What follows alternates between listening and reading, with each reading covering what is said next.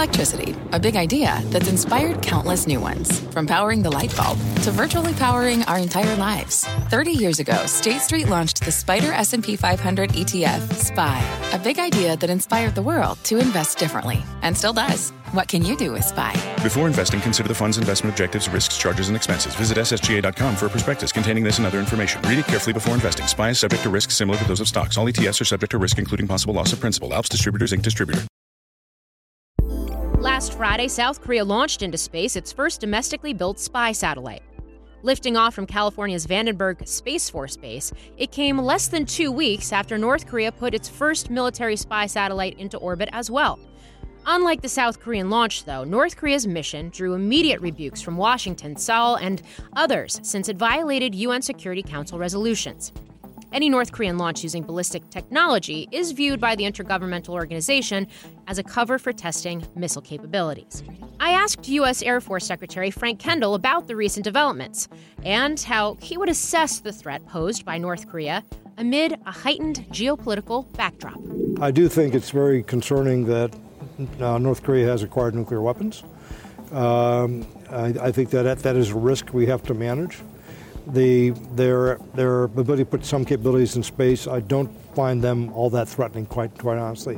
From the annual Reagan National Defense Forum, Secretary Kendall joined me for a wide-ranging interview to discuss AI on the battlefield, the issue that he is, quote, literally losing sleep over, and the race to secure space. I'm Morgan Brennan, and this is Manifest Space.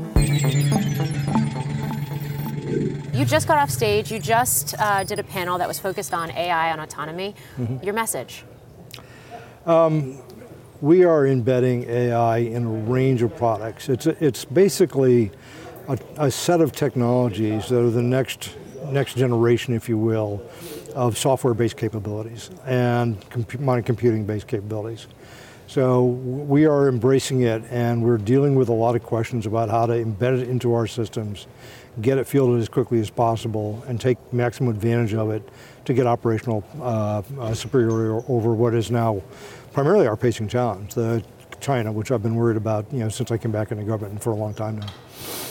So how quickly can that happen when we talk about some of these new capabilities, and what does that look like in terms of the ethics and the rules of the road associated?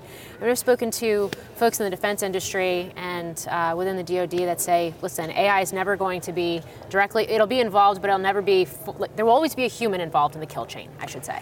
There will always be a human involved. The question is the degree of direct connection to the decision-making process. And I think our key question here is to figure out how, as we apply these technologies, we are still able to hold human beings accountable for their performance. We've had autonomous seekers on missiles, on weapon systems for a long time, and on munitions. My Hawk air defense system in the 70s had an automatic mode I could have turned on. But what we need to do at the end of the day is ensure that people are responsible and accountable for the performance of the systems. And it gets more complicated with artificial intelligence and software-based decision-making because the person who is operating the system may not be the person who's actually responsible for the performance of the system. So we have to think that through. But there's no question that we're going to be compliant with the laws of armed conflict, and we're going to ensure that our systems are reliable and perform consistent with our values and our ethics.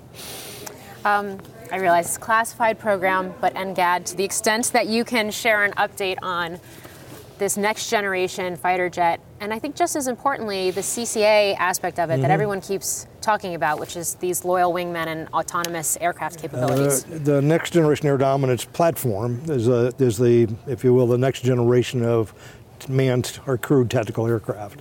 But that family of systems, the next generation air dominance family of systems, also includes the uncrewed collaborative combat aircraft. And an individual crewed platform would have 2 to 5, say, uncrewed wingmen that it would control as a formation. And it would use them tactically to get advantages over whatever tactical situation it had to deal with. Also in the mix are a new suite of weapons that are coming along for air-to-air and air-to-surface. Connectivity to off-board capabilities that are integrated in and provide better situation awareness to that formation and to an even larger force, which would include multiples of these. So it's really a transformational next generation set of capabilities. The platform itself and the CCAs are, we've started contract work on that. The Next Generation Air Dominance platform was started in the Obama administration. I started that program. And the early X-plane prototypes that we did were successful at demonstrating the technologies we're interested in. And we're moving on now, or trying to move on to the next phase of that. An awful lot of what we're doing, all of this and many other things, depends upon getting an FY24 budget from the Congress. So my overarching concern right now, among all others, is getting those resources so we can get on with programs, some of which we identified the need for as much as 2 years ago. I do want to get into that a little more specifically, but first, one more question on this. How quickly can you field these capabilities? We intend to have operational capabilities in production and hopefully fielded for the uncrewed collaborative combat aircraft by the end of the 5-year plan in reasonable quantities. The platform itself may not be able to move quite that fast, and a lot of this is classified, of course. I can't say much about the details. Some of the associated systems, like the munitions, for example, an advanced air-to-air weapon, will come on before that. So we're trying to get everything we can. And my general guidance to my acquisition people as they put programs together is to get meaningful military capability into the hands of operators as quickly as possible. So where necessary to reduce risk, we'll do experimentation and prototyping, but I'm much more interested in getting production capability and a production line flowing and real quantities out as quickly as I can. Speaking of classified programs, the B-21 bomber. Yes. Recent maiden flight. Yes.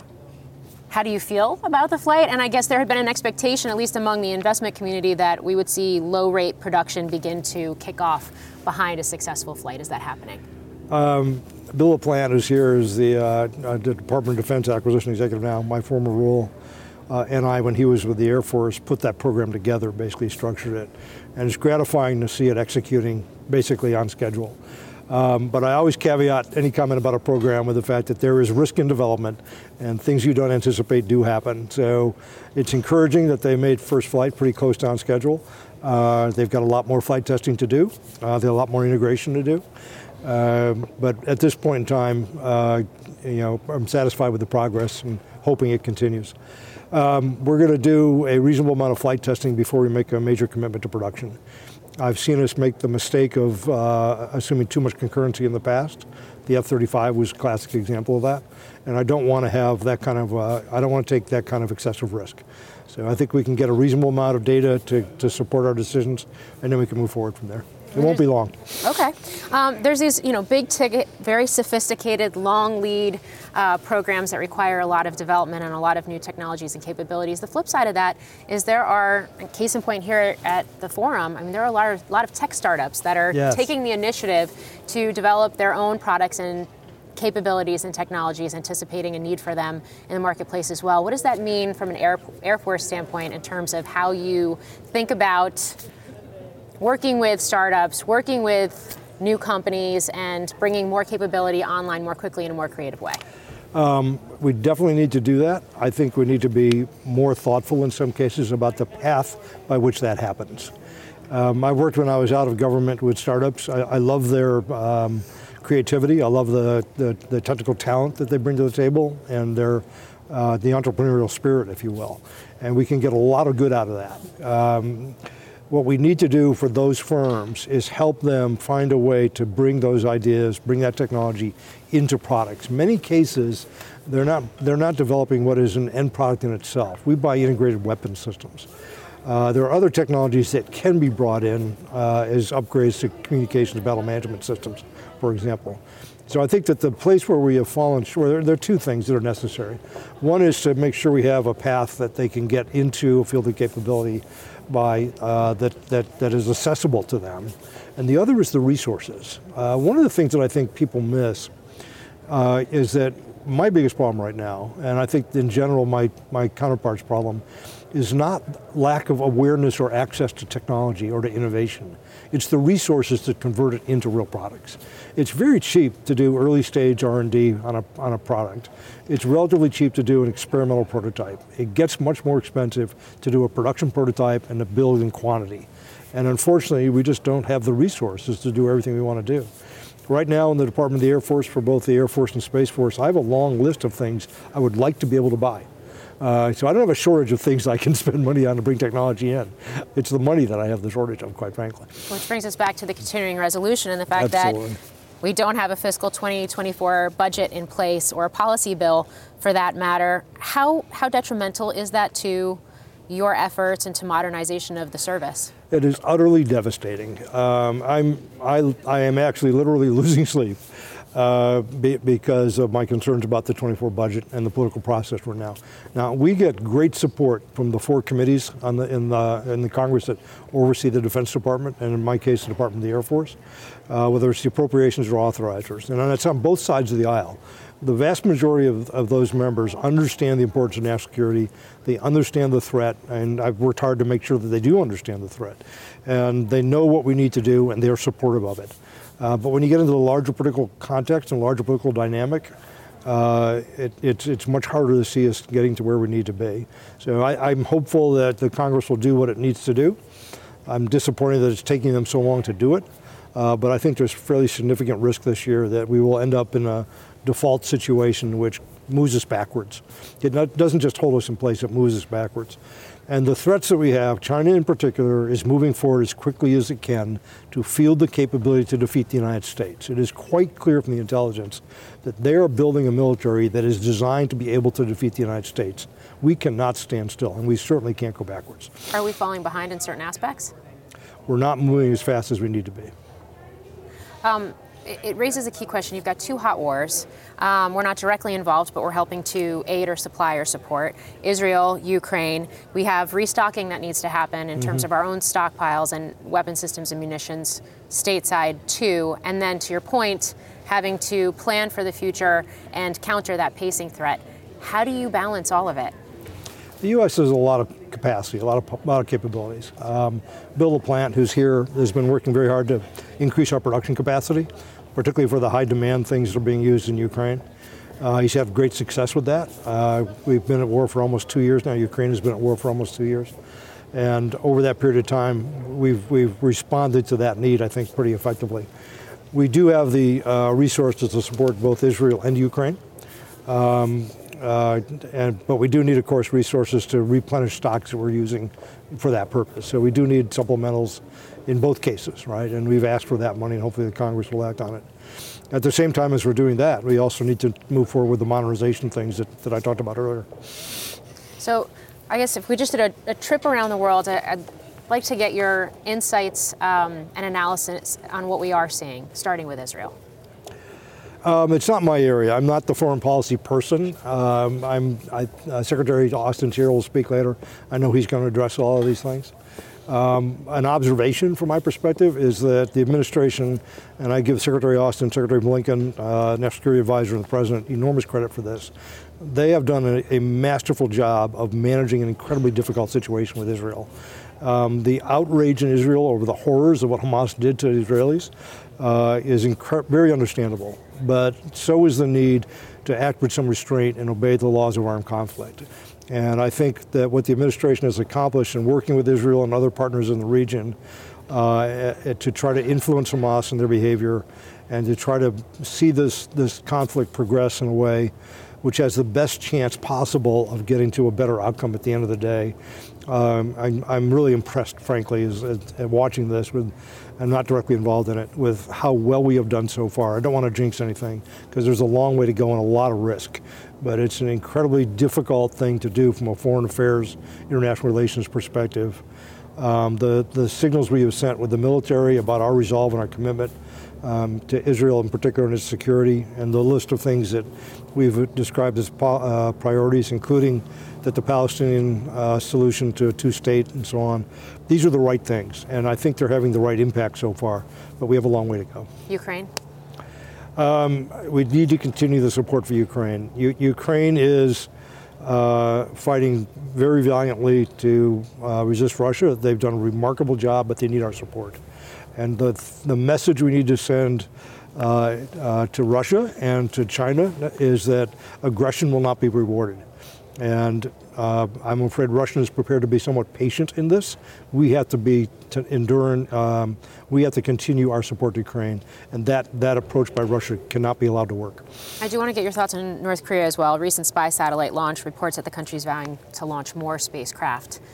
How would you characterize that risk? I don't put it extremely high. I'm not. I do think it's very concerning that North Korea has acquired nuclear weapons. I think that is a risk we have to manage. Their ability to put some capabilities in space, I don't find them all that threatening, quite honestly. One important point here, I think, is that our strategy calls for us to keep our focus on China as the pacing challenge.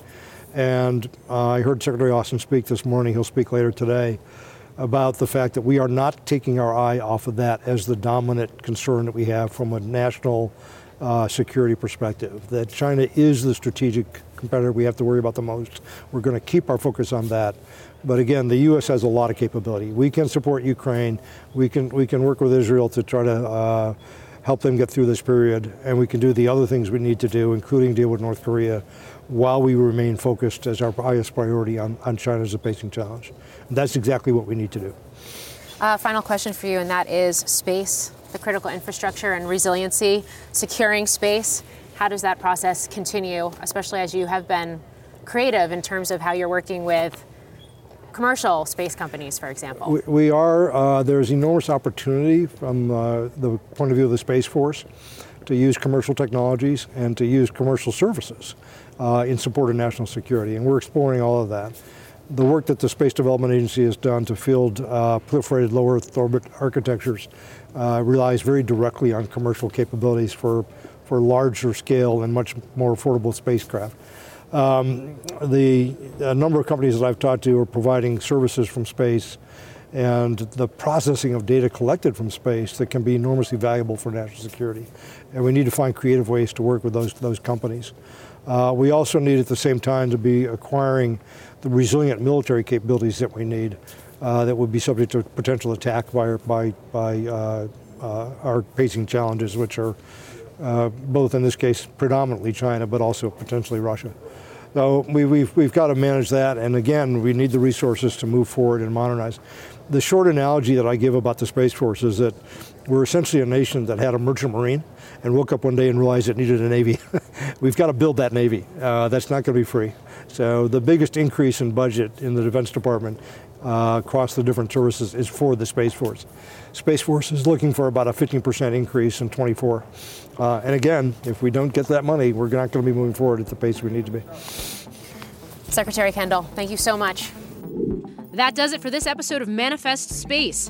Make sure you never miss a launch by following us wherever you get your podcasts and by watching our coverage on Closing Bell Overtime. I'm Reagan Brennan.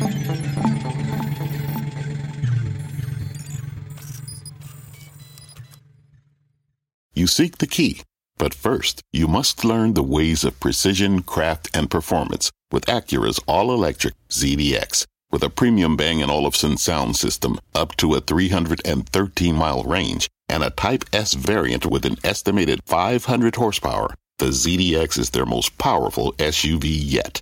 Unlock the energy when you visit Acura.com to order yours today.